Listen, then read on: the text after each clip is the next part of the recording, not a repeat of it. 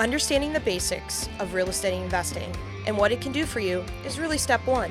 Having a true grasp of what it will look like and setting expectations is how we can properly assess the level of risk you're willing to take on as a new investor. We cover some of the key topics that will help better prepare you for some of your first investments. The money's the easy part. That's the easiest part of real estate. But I can tell you, I talk to so many people and their eyes glaze over when I start throwing out numbers and terms and acronyms. Yeah, I think they have to understand the basics before they can really dabble in this correctly. Yeah. So, I mean, what do you think? I mean, where do people usually start? Where do people usually start with lending? Gosh, I mean, I think that initial conversation of just education is huge. So I think, being able to really get your knowledge base, because I think everyone's used to their primary residence. They've done it. They know how that works in the simplest sense, et cetera, but that's not how this world works. Yeah. So education, I think, is key. And that's what, a lot of these conversations are going to be about, is really trying to educate all investors on kind of how the lending process works in this space. Yeah. So you think, okay, so you hear some bigger pockets or you hear Grant Cardone or whoever, and you think, okay, cool, I want to get into investment real estate.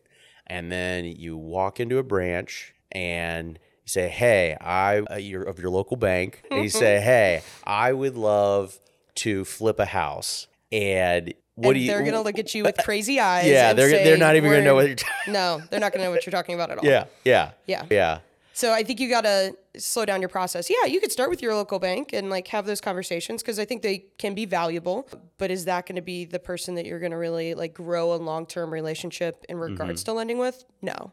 Yeah. I mean, I think it's really kind of honing in on what aspects of lending does a first-time investor need to know? What do you think is the overall highlight for that? Well, and I think the biggest thing is it's you got to know what's available. And okay, yeah, you can go to your local bank. You can even go to your local mortgage company and say, hey, what do you have available? But if they're just an in-house lender, if they're only giving you the products that they have and not, or rather the products that they have in-house, you might not fit in that box. And I think that's where a broker comes in, is if you can work with a commercial mortgage broker that can look at everything across the board, it just puts you in such a much better position as an investor, because hey, I got this in my back pocket. I know I can take down that house over there with, let's say, hard money, or I know I can refinance out in, as little as 3 months, sometimes even less, into a cash out refinance and stabilize this property as a long-term rental or what have you, But I think that's key is working with a broker, and that's what. Yeah. Conveniently, that's what we do. That's what we do. Yeah. LFG Lending, we're an investment real estate brokerage that focuses solely on investment real estate. So again, if you were looking to buy your first primary residence, we're not your person. You want a house hack, we're not your person. We'll connect you with great people that can help and assist and kind of work those moving parts. And you can eventually kind of come back to us on the next deal that you're working, but only investment real estate. So anything from short-term financing, like hard money and bridge loans and stuff like that, to long-term and DSCR. But a lot of those facets, there's so many moving parts. What do you think, so on the short-term side, what do you think is the things that people need to know on the short-term side that first-time investors tend to run into that, oh my gosh, I just wish they would have known that sooner rather than later. I wish they would have talked to me so they could have avoided whatever concern. Yeah. And I think so when we talk short-term, we're talking short-term lending versus long-term lending, right? Yep. So short-term lending, we're going to be using that to get into a property quickly. We're going to use that to rehab the property, and then we're either going to flip that property and sell it on the market as soon as it's ready to go, or we're going to refinance that, stabilize it with long-term financing through a refinance, right? So that's what we're talking about when we're talking about short-term lending. And the number one thing that I get from people about short-term lending when they're first starting out is their eyes glaze over and they get a sense of fear and trepidation about some of the costs that are associated with short-term lending. And what's hilarious about, so the rates are higher. They're 10, 12% depending on experience, but this is a short-term loan. This is not a loan that you're going to have for 30 years. Yeah. You're going to have this thing for 3 months. You're going to have this thing for 90 days, maybe 6 months, right? Yeah. Depending on how big the rehab is. And the thing is that you get that loan, you are not tying up your money in the house. Yeah. It's thinking about it strategically. Yeah. And I think a lot of people are like, I'm just going to pay cash. Yeah. I'm just going to rehab it myself. And I'm like, oh my gosh, your cash position is going to dwindle completely in one deal for most people. So again, like we're not even talking about the wealthy people of the world. We're talking about like the basic Joe Smo is going to liquidate everything they have in assets to take on one deal. Or they could pay 3 to 4 interest-only payments in this loan and some closing costs and stuff like that to allow for a much, much smaller number to be used to take down a transaction. Yes. And the thing is that a lot of folks don't think about is, okay, well, I'm going to skip the hard money lender and I'm going to just pay cash for everything. But then I'll tell you what, when you if you want to stabilize that property, if it's not just a flip, or if you have trouble selling it and you have to stabilize the property, then you're looking at a refinance. And with that refinance, that cash out refinance, that lender is going to want to make sure that you don't have every single dollar to your name in that property. Which you probably do. You probably do if you're taking it down in cash. So you really need a liquidity buffer. And that's something that, thanks to low interest rates for the last 10 years, people have been programmed to avoid. People often do not like keeping cash on the sidelines because they feel like they're not doing anything. But the fact of the matter is that cash buffer is necessary because okay, just the practical points of what if there's an oops? What if there's a mistake? What if there's have you ever taken down a property that had a sewer line issue? Maybe a septic that needed completely replaced. So, yeah. What's that price tag? Like $20,000? So the septic that we had to replace on a property that we didn't expect, know, I'll even fall on the sword and say that I didn't even know it was on a septic. The deal was so good, so juicy that I didn't even care. I didn't even care. Yeah. And then all of a sudden we had to put a new septic in. I think the final number was $11,000. Man. But it was a small deal. So the overall cost in the deal was like $60,000. So $11,000 It's a big old chunk. Is an unexpected expense that thankfully we had room in this deal for. Yeah. But some deals don't. Yeah. And so whoopsie-daisies happen all the time. And that could be, hey, the deal ended up not being as strong as you thought it was by the lender's outlook. So maybe your after repaired value came in lower than expected, which could just be the lender being cautious, or that could be you're being a little ambitious with your after repair value. And I say that all the time. Our clients are going to review the deal and feel confident about it. We're going to look at the deal and say, yeah, this thing has legs. This works. The lender's going to look at that. That is your last stitch effort to say, is this still a good deal or not? And we should be validating that concept. That should be a good thing. That should be your protection to ensure that you don't get into a deal that isn't as good as you think it is. And I think too often clients tend to be like, oh my gosh, this came in so low. This is ridiculous. Yeah. No. This is actually protecting you in a huge way to ensure that you don't get into a deal you can't get out of. Yeah. And we try to protect our clients as much as possible. Like if I don't have an exit strategy for you, or maybe multiple exit strategies for you, we want to vocalize that as much as possible so that you can protect yourself based on your risk if this is still a deal that you want to get involved in. But whoopsie-daisies and unexpected repairs and market changes are all things that can happen. So what's this getting at? It's getting at, when people that are buying in cash, when they're buying that first flip and they're like, I'm just going to pay all cash, or I'm just going to use my HELOC and load up my HELOC with it, right? My home equity line of credit. Yeah. They're thinking, I'm so savvy. I'm taking like this conservative, safe approach, when in fact, that's not the conservative, safe approach. Oh. Because if you use all your money in this thing, if you go a little over budget and you didn't expect to, what are you going to do? How are you going to do that? How are you going to dig yourself out of that hole? And then people say, well, I got credit cards. Okay, cool. You want to really screw your situation up. Yeah. Load up your credit cards. A lot of people don't realize a major factor in your credit score is credit utilization.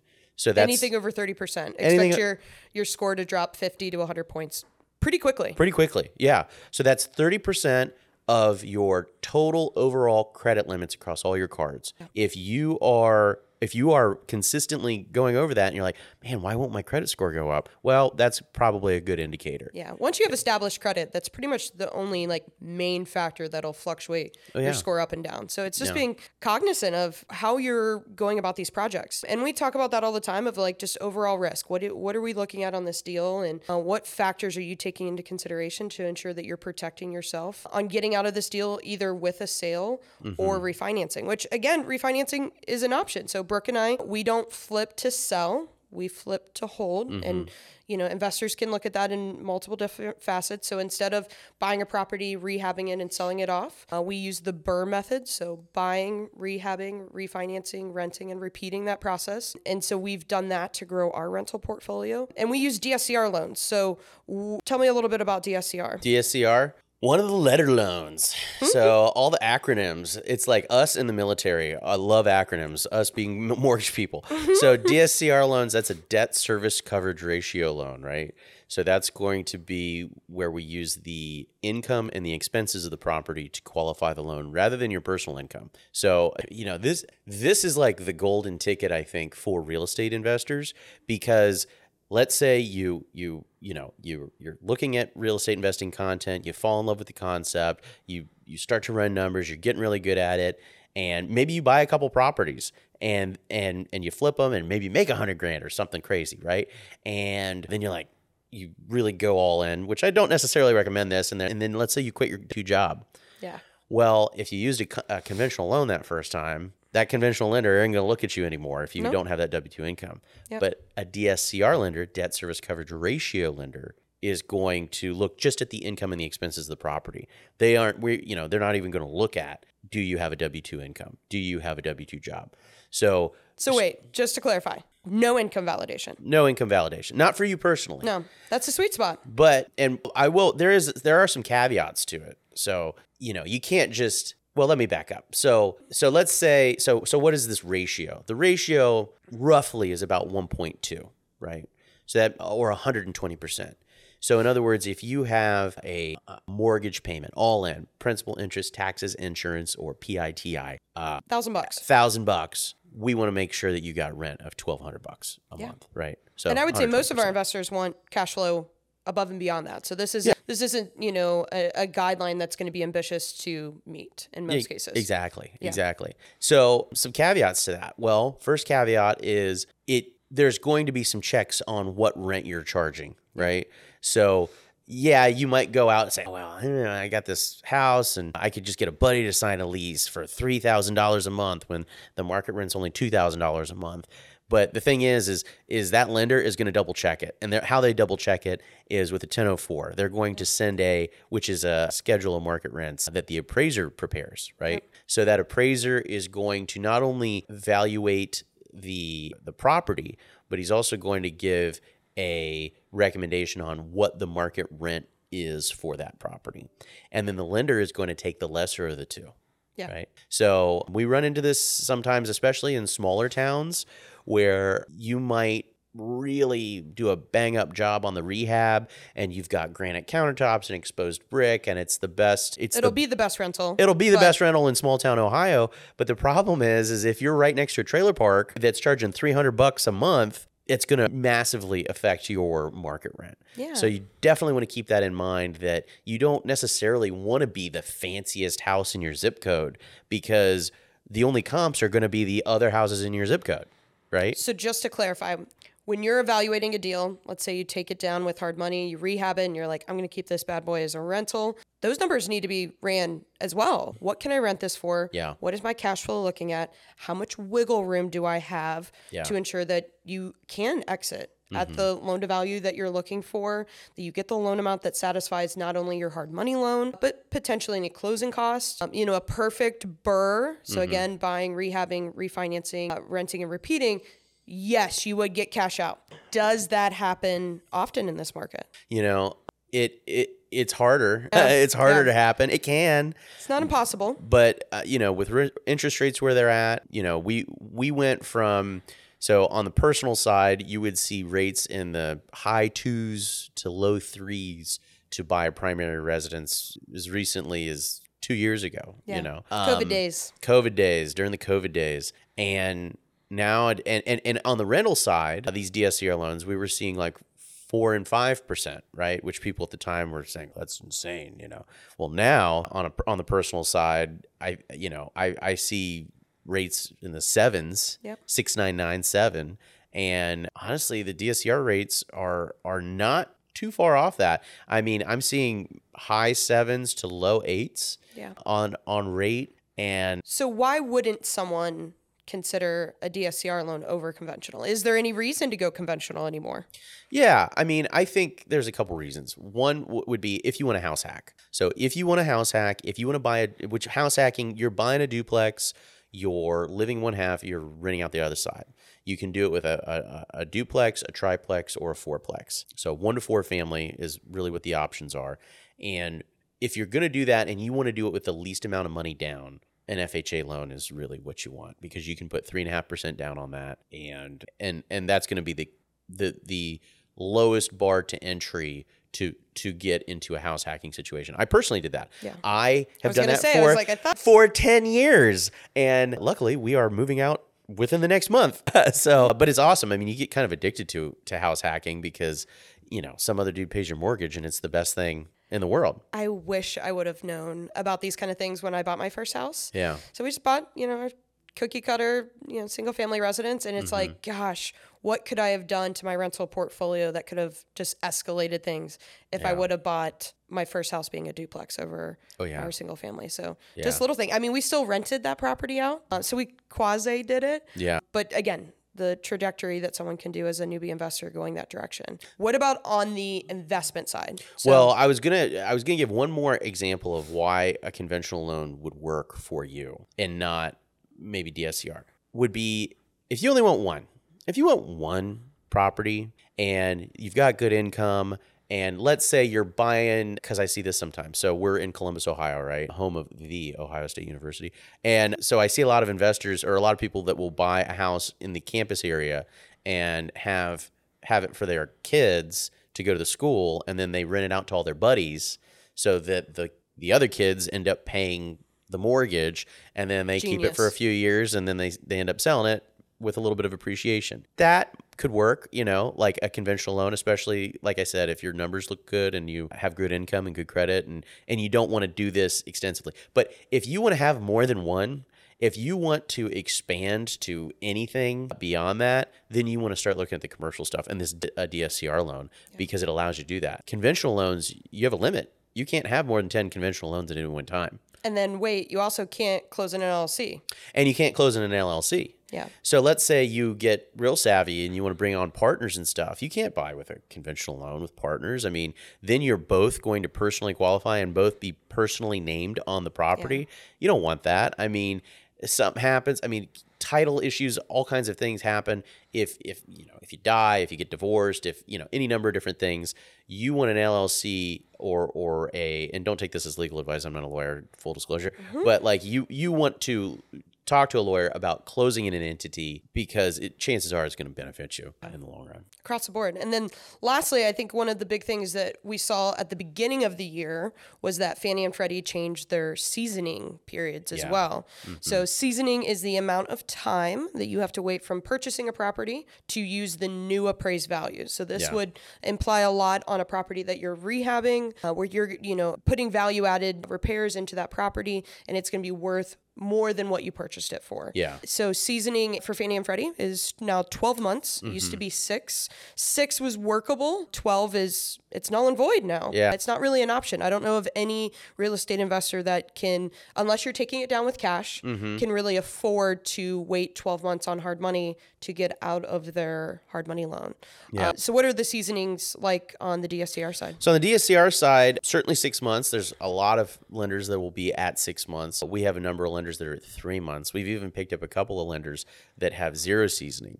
Now, anytime you want to add something extra to a loan, right? Whether it be closing in an LLC, having shorter seasoning, having less requirements, it ends up making it more expensive. Because at the end of the day, Fannie, Freddie, FHA, VA, USDA, those are all government loans. Those are government-backed loans. And what that means is the government subsidizes the cost of those loans, which is why they're so inexpensive. The loans that we deal with, DSCR loans, commercial loans, these are private companies. Sometimes they're backed by hedge funds. Sometimes they're just private mortgage companies that are, at the end of the day, they aren't subsidized by the U.S. government.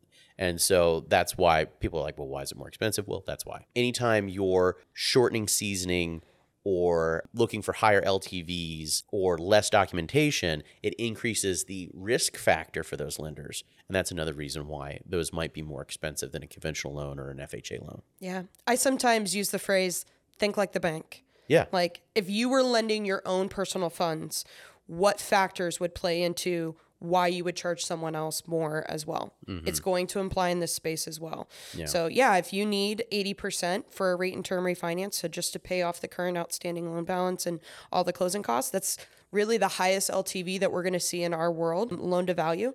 Yeah, you're going to see a higher interest rate. So you would rather not show reserves or limited reserves. Yeah. That's going to potentially limit who we can use. Because again, we're a mortgage broker, meaning that we work with like 40 to 50 different lending institutions. So we're not the direct lender, which in my opinion is extremely beneficial in this investment real estate space because not every deal works with every lender. Where have you seen that happen in some of the deals that you're working with, that the same lender doesn't work for every transaction? Yeah. I mean, well, this goes back to kind of what we were talking about at the very beginning is, you go into a lender, you go into a bank, and if they're just dealing with their own in-house products, you either fit in their box or you don't. So you could get pretty far down the line with them. And if all of a sudden we realize something doesn't work, or if, something we talk about also is like underwriters can't unsee something. In other words, if you accidentally provide too much information to the underwriter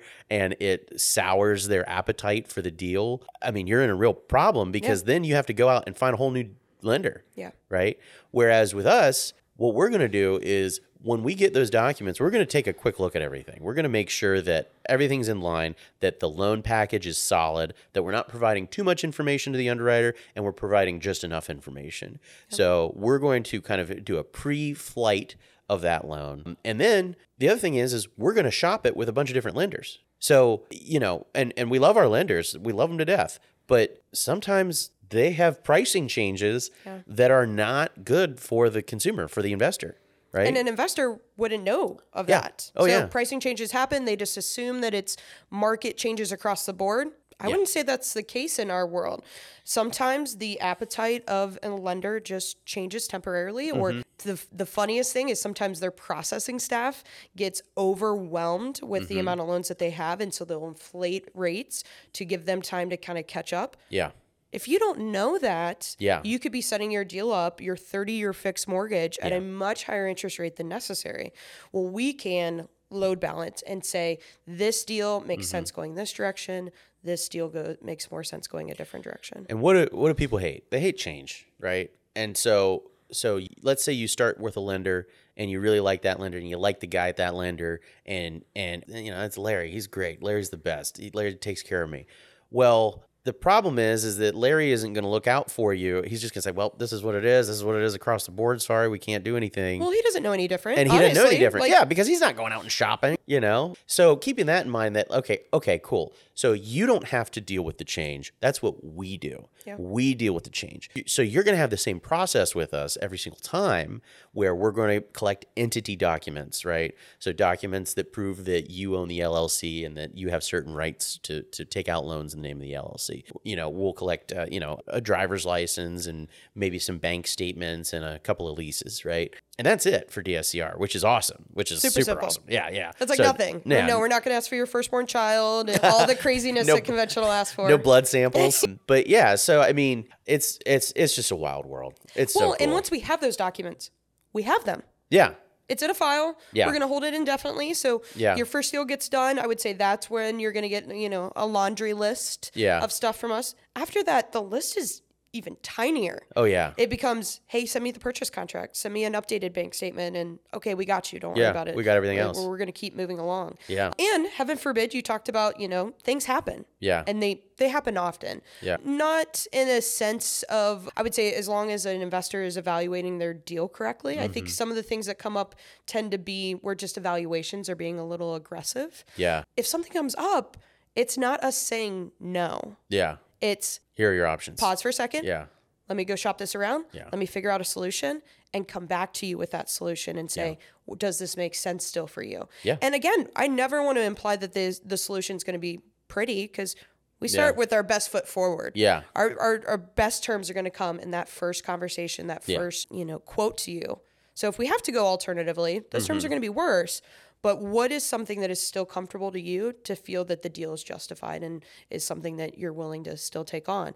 But at least we're not telling you no and saying, good luck, go find someone else. Yeah. It's, here's some additional solutions. I love that we don't say no often. Yeah. Oh, yeah. And the other thing is that, I mean, as a newbie, if we're talking about newbies and getting to wrap your brain around like the financing piece, is human beings are really bad at two things: really big numbers and really small numbers. And mortgages are both. You have huge numbers you have hundreds of thousands of dollars for a single loan sometimes. And then you're talking about fractions of a percent in interest, right? And that's something that, don't get married to the rate, because rates are not forever. Get married to the cash flow or to the property or to the project overall.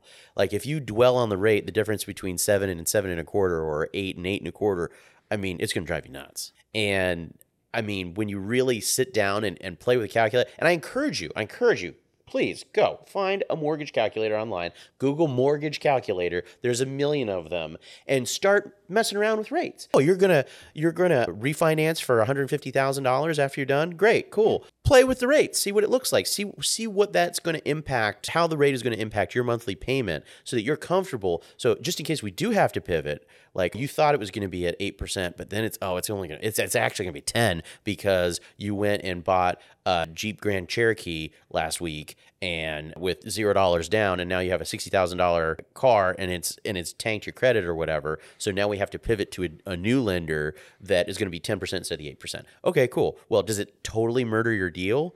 Probably not. It shouldn't. Or you probably shouldn't have been considering the deal in the first place. Yeah. And that's where we really got to hone in, is make this process as systematic as possible.